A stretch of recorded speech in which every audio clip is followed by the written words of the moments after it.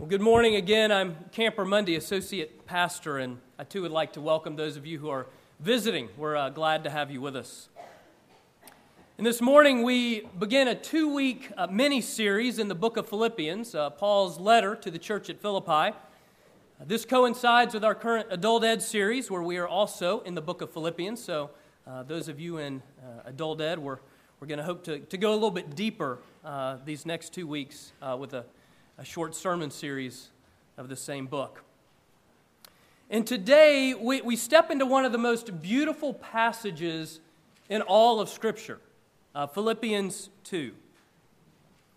And I've heard it said, if the Bible were an art gallery, that this piece of art would be one of the top 2 or 3 pieces in the whole gallery.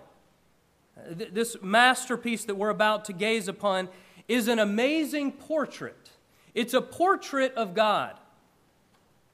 And this portrait of God could be entitled Humility and Grace.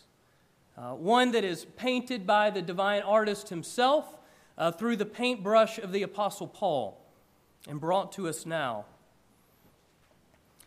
Of course, any art appreciator knows that one sitting before a masterpiece only gives a person a mere glimpse into the enormity of an art piece's beauty.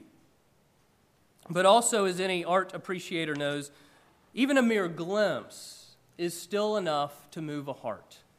So much so that it will call us back again and again and again. Well, our text today is Philippians chapter 2, verses 1 through 11. It's found on page 980 if you're using the Pew Bible. Let me pray for us before we hear God's word. Father, we thank you for your word that is life. And we pray that you would speak life deep into our hearts today, that you would give us eyes to see the beauty, the enormity of your gospel in Jesus. And so would you open us to your word? Would you open your word to us? Would you not only move our hearts, but would you change them? And we ask it in Jesus' name. Amen. Now hear the word of God from Philippians chapter 2, with verse 27 of chapter 1 as an introduction to our passage. Only let your manner of life be worthy of the gospel of Christ, so that whether I come and see you or am absent, I may hear of you that you are standing firm in one spirit, with one mind, striving side by side for the faith of the gospel.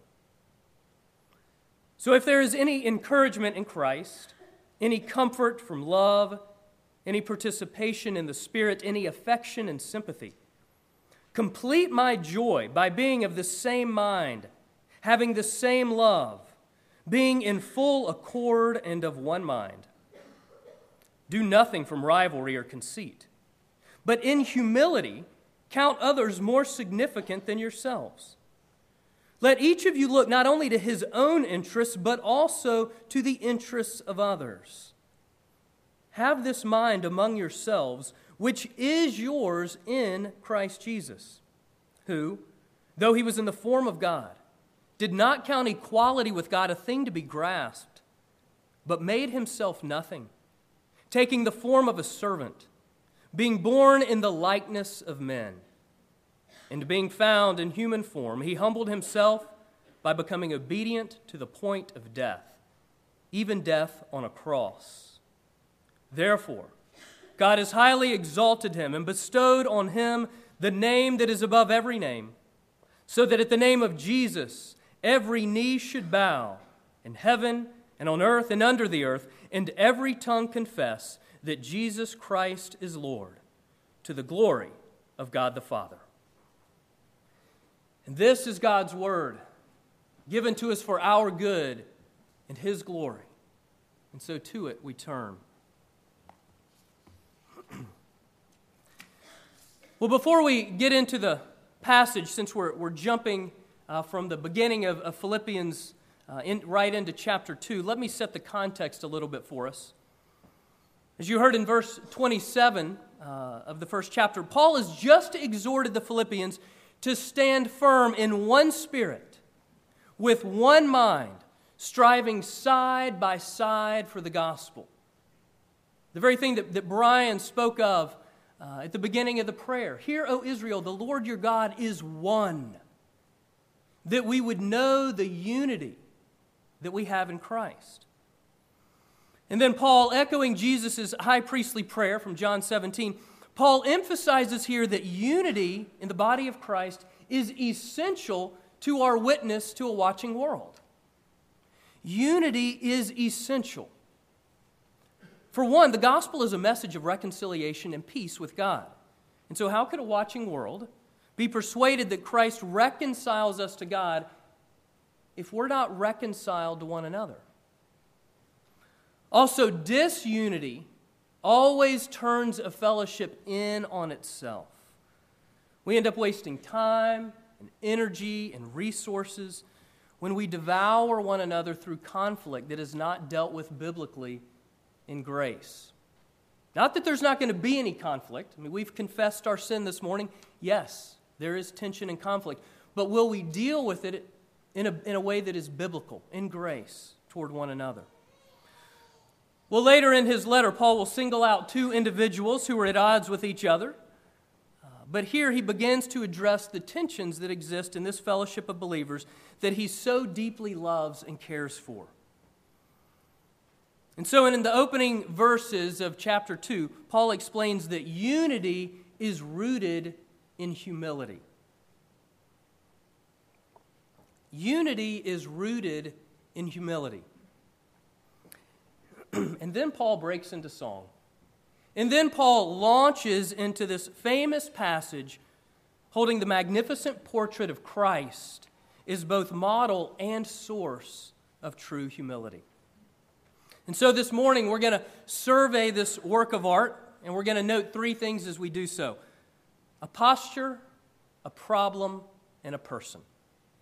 A posture, a problem, and a person. So first, a posture. Verses 2 through 4. Let me reread those for us. Complete my joy by being of the same mind, having the same love, being in full accord and of one mind. Do nothing from rivalry or conceit, but in humility count others more significant than yourselves. Let each of you look not only to his own interests, but also to the interests of others. Well, when asked to list the fundamental principles of the Christian life, the great church father, St. Augustine, gave a list of three. Three essentials, three fundamental principles of the Christian life. And number one was humility. Number two was humility. Number three was also humility. To have the genuine unity, to live in the unity that we have in Christ, the unity that Paul is calling us to live in, humility must be its foundation. But humility was not really embraced by the Roman culture that was influencing Philippi in that day. And it's really not embraced by our American culture today either. And that's because we often look at humility from a worldly perspective. Often when we think of humility, we think of weak or timid or no backbone. And yet here in God's Word, Paul says, in humility, count others as more significant than yourselves. In humility, take care of the needs of others as well as your own. And isn't this simply a different way to state the great commandment where Jesus says, love your neighbor as yourself? You see, from a biblical perspective, humility is a posture of true strength. Humility is a posture of true strength because it flows from a place of deep security, rooted in deep security that one is loved and accepted by God in Jesus. In knowing the depths of that love and growing in the knowledge of that love. And then it is from the depths of this strength that one is then able to look away from self and look out to others. that one is freed to love others. I think of a young man who 2 years ago, I believe this month, helped an older couple in need. It was a snowy afternoon here in Williamsburg, dusk. Traffic was heavy on Monticello. The older couple was going along Monticello, got a flat tire, had to pull over on the side of the road just as they were about to get onto 199, headed to the hospital. Within moments, this young man pulled over, jumped out of his car, offered to help, got the jack out of the car, the spare tire, changed the flat for them, asked if they were locals or visiting. When he found out they lived in Williamsburg, he said, "Here's my business card. If you ever need anything, feel free to give me a call." A year and a half goes by, no communication between the two parties. A year and a half later, the woman, desiring to know God more and remembering the kindness and the care of this young man, goes looking for that business card. She finds it, she calls him, and she asks if he goes to church. And he says yes. And if you'd like to come, I'll be glad to pick you up and would be glad to sit with you as well, if that would be helpful. Well, they now have a church home, and they're growing closer to the Lord. Consider others more significant than yourselves. In humility, let each of you look not only to his own interests, but also to the interests, to the needs of others. C.S. Lewis put it this way: humility is not thinking less of yourself. Rather, it is thinking of yourself less. Humility is not thinking less of yourself. That's the rub for most of us. In our worldly view, we often think that humility is about thinking lowly of ourselves. Low self-image, low self-esteem. That's not what Scripture says. Because you see, humility is able to be born out of a high self-esteem, a high self-image, not one rooted because I am so great, one rooted because God is so great, and my identity rests in His love and acceptance through Jesus. And resting in that, being secure in that, then frees me to look outside myself. Humility is not thinking less of yourself, rather it is thinking of yourself less. And being freed to think of ourselves less, we are freed to love our neighbor as ourselves. Okay, humility. That's the posture that we are to have, but there's a problem. We aren't humble people. We just aren't. Okay, now maybe you have given someone this t-shirt or this mug before. You'll probably recognize the phrase, the slogan on there. Maybe you have been given it yourself. I don't know, maybe you've even bought it for yourself. It's hard to be humble when you're as great as I am. Have you heard that? Well, I was reminded of this phrase the other day. I was reading an article, stumbled across this phrase in the article, and the writer says this: "Those words are stitched on cloth alongside an embroidered image of a moose with antlers. This was a gift given to my dad over 30 years ago by a friend of his. It was meant to be a shot, a put down, but I think he has always seen it as validation.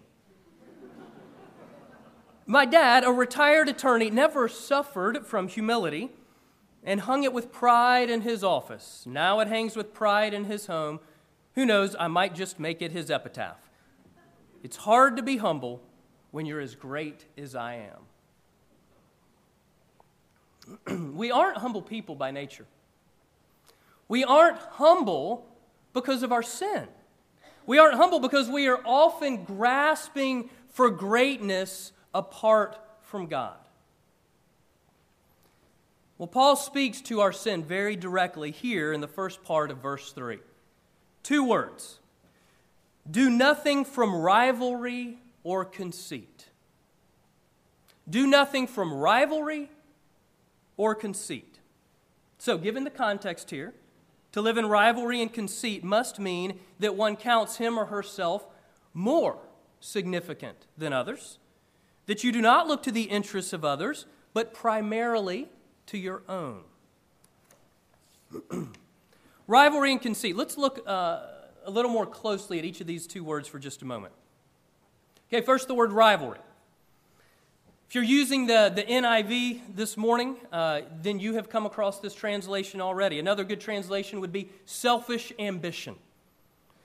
Because literally in Greek, it's a compound word. It really is two words brought together, but literally it means hyper-fighting. Hyper-fighting. It refers to constant competition, a rival spirit. Oh, you can do that? Well, I can outdo that. And we can detect rivalry in our hearts when we have always got to be first or we have always got to be right. Even in the small things. Think of those moments when you are with a group of friends and you tell a story and someone's got one a little bit better. You share of an adventure you have. Oh, but they can do better than that. Or what about the times that they've shared that story and you said, well, I've got one, and you've one-upped them? Or what about when we're so quick to judge others, especially when we become defensive so easily? Think about when someone asks you a question and you take it as an accusation. Someone asks you and you say, oh, now wait, what are you implying? They're implying nothing. They're just asking a simple question. We become defensive, even in small things. In his book, Mere Christianity, C.S. Lewis writes about our competitive rival spirits deep within our heart when he is discussing the issue of pride. This is what he writes. Pride is essentially competitive, is competitive by its very nature. Pride gets no pleasure out of having something, only out of having more of it than the next person. We say that people are proud of being rich or clever or good-looking, but they are not. They are proud of being richer or cleverer or better-looking than others. If everyone else became equally rich or clever or good-looking, then there would be nothing to be proud about. It is the comparison that makes you proud, the pleasure of being above the rest. Okay, that's a look at the word rivalry. But what about this second word, the word conceit? Again, another good translation, and you'll find it in the NIV, is vain conceit. Also coming from a compound word, more literal translation would be empty glory. Or I love the way the King James puts it, vain glory. It refers to glory hunger, to being starved for glory. In other words, being starved to matter. As one pastor puts it, what are we most afraid of? We are most afraid of not mattering, of being inadequate, of being insignificant. And so we grasp for significance. We grasp to matter. We grasp for glory in and of ourselves. We grasp for it through acquisitions, through our achievements, even through our appearances. Look at me. Look at me. I matter. That's what we are crying to a watching world. I matter. We're grasping in and of ourselves, and ultimately we come up empty. It's vainglory. Okay, have you ever been to a 3D movie? I know there's 3D TV, but let's talk about 3D movie for a moment. Okay, probably the cheesiest 3D movie I ever saw was Jaws 3D. Okay, now, let me not mislead you. The original Jaws is excellent. However, please do not watch this with your small children or you will never go to the beach again. But excellent film. Tonight, the Academy Awards, the original Jaws won 3 Oscars. Jaws 3D, it was nominated for 5 awards, 5 Razzies. If you're not familiar with the Razzies, they are the exact opposite of the Oscars. They are Hollywood's worst. You really can look this up. There are Razzie Awards given. I don't know how Jaws 3D did not win those that it was nominated for, so those other movies must have been really bad. Okay, Jaws 3D. I digress. I'm talking about 3D movies. Okay, you've been to a 3D movie. One of the fun things to do at a 3D movie is to stop watching the film for a moment and to start watching all the people sitting in front of you, because they're doing this. They got their hands out. But of course, you go to see the film, and so you're watching the film. And everything in front of you seems so real. You know that it's an illusion, but you do the very same thing. You reach out and you grasp for nothing. And you come up empty.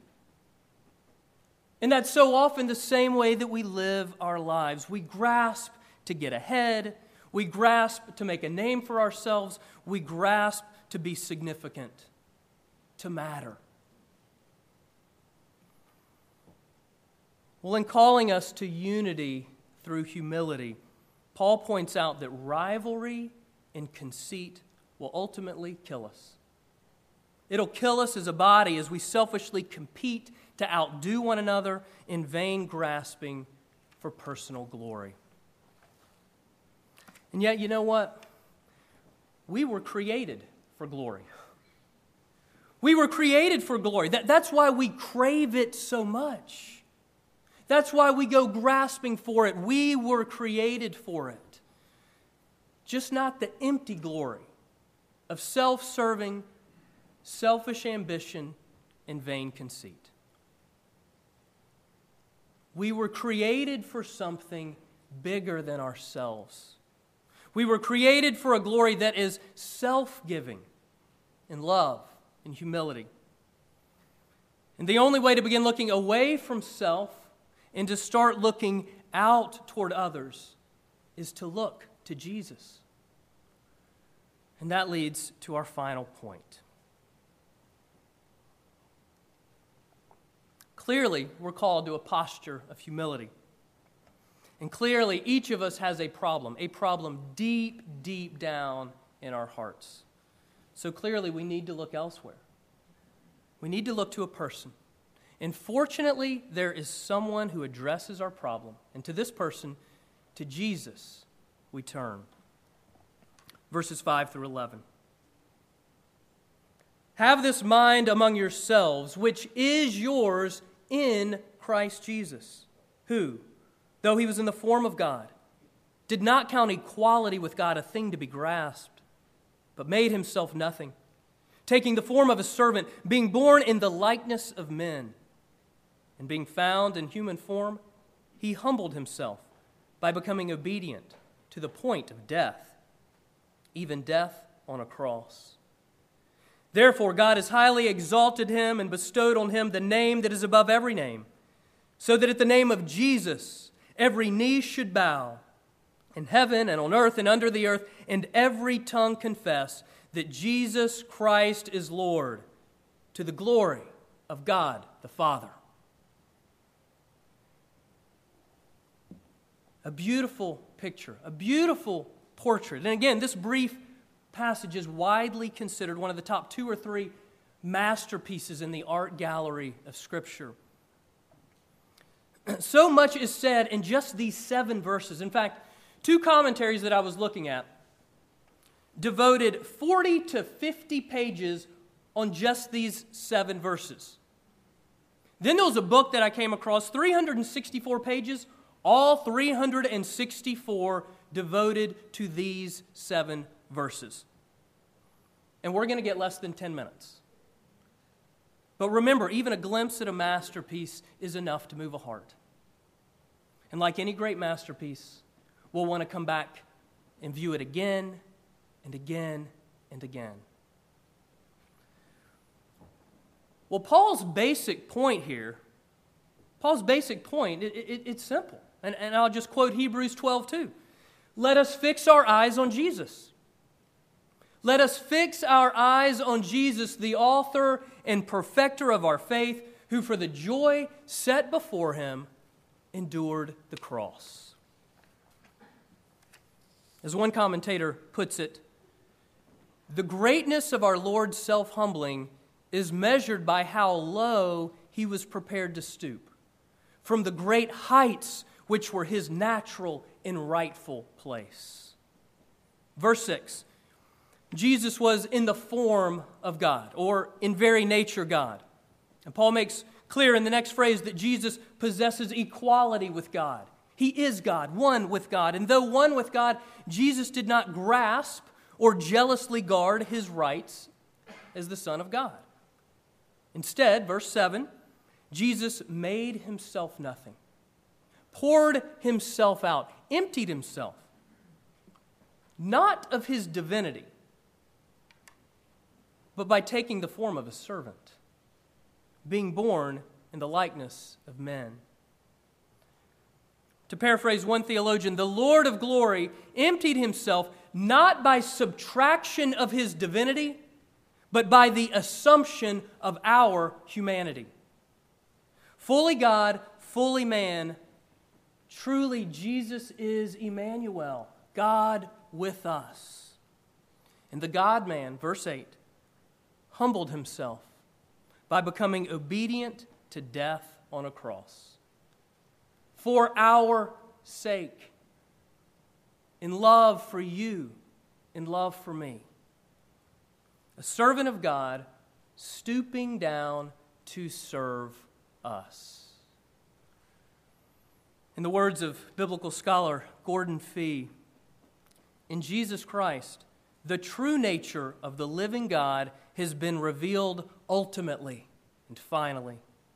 God is not a grasping, self-centered being. He is most truly known through the one whose equality with God found expression in his pouring himself out in sacrificial love by taking the lowest place, the role of a slave, and whose love for his human creatures found consummate expression in his death on the cross.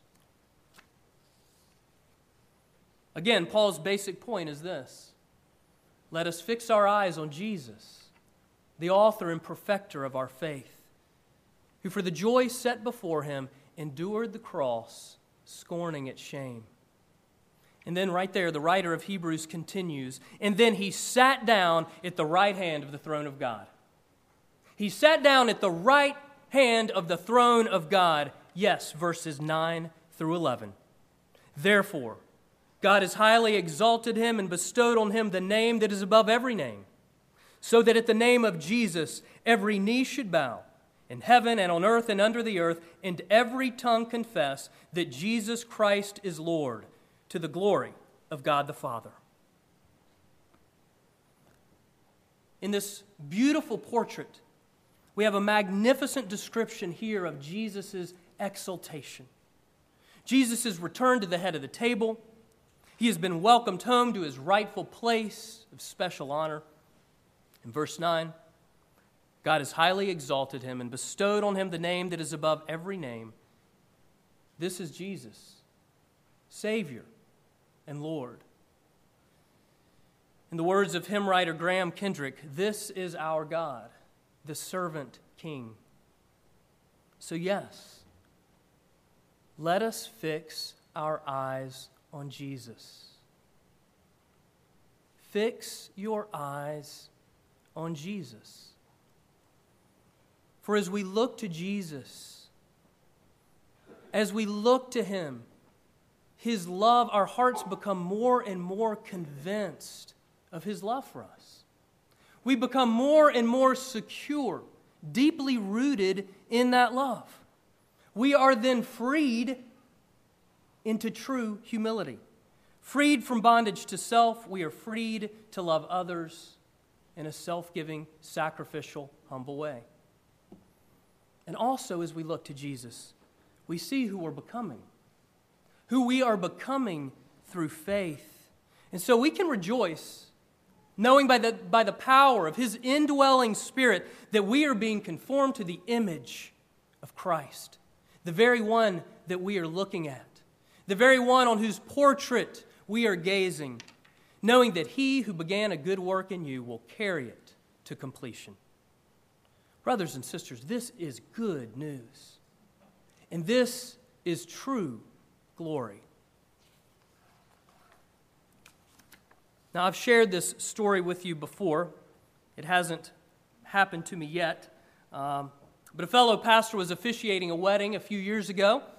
As usual, the groom was standing at the front of the worship area. The groom was standing there with the pastor just before that great moment in all weddings. And then that moment came. The back doors opened. The bride walks in.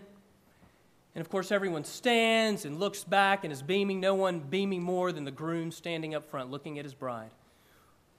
Well, this groom turned and looked at his pastor and said, "I'll be right back." And he took off down the aisle after his bride. How would it change you to really believe that this is God's posture toward you? How would it change you? Okay, men, maybe that's a difficult illustration to get your heads around. Think about it this way. A police officer, a firefighter, a soldier. A man is down, and that man is you. And someone risks it all, gives everything to leave his place of safety, to come running after you, to give his life for you, that you might be rescued. How would it change you to really believe that that is God's posture toward you? Well, you should believe it, because it's true. Jesus left his place of glory to come after us. Jesus gave up his glory so that we could gain glory. Jesus emptied himself so that we could be filled with the righteousness of Christ. That is true love. That is true glory. That is what we were created for, and that is what we are given in Jesus. So united in Christ, we are called to humility. And the call to humility is ultimately a call to Jesus. To trust him, to follow him, to look to him again and again and again. And so let us fix our eyes on him. Let us fix our eyes on Jesus, the author, the perfecter of our faith, the model, the source of true humility and of true glory. And let's turn to him in prayer.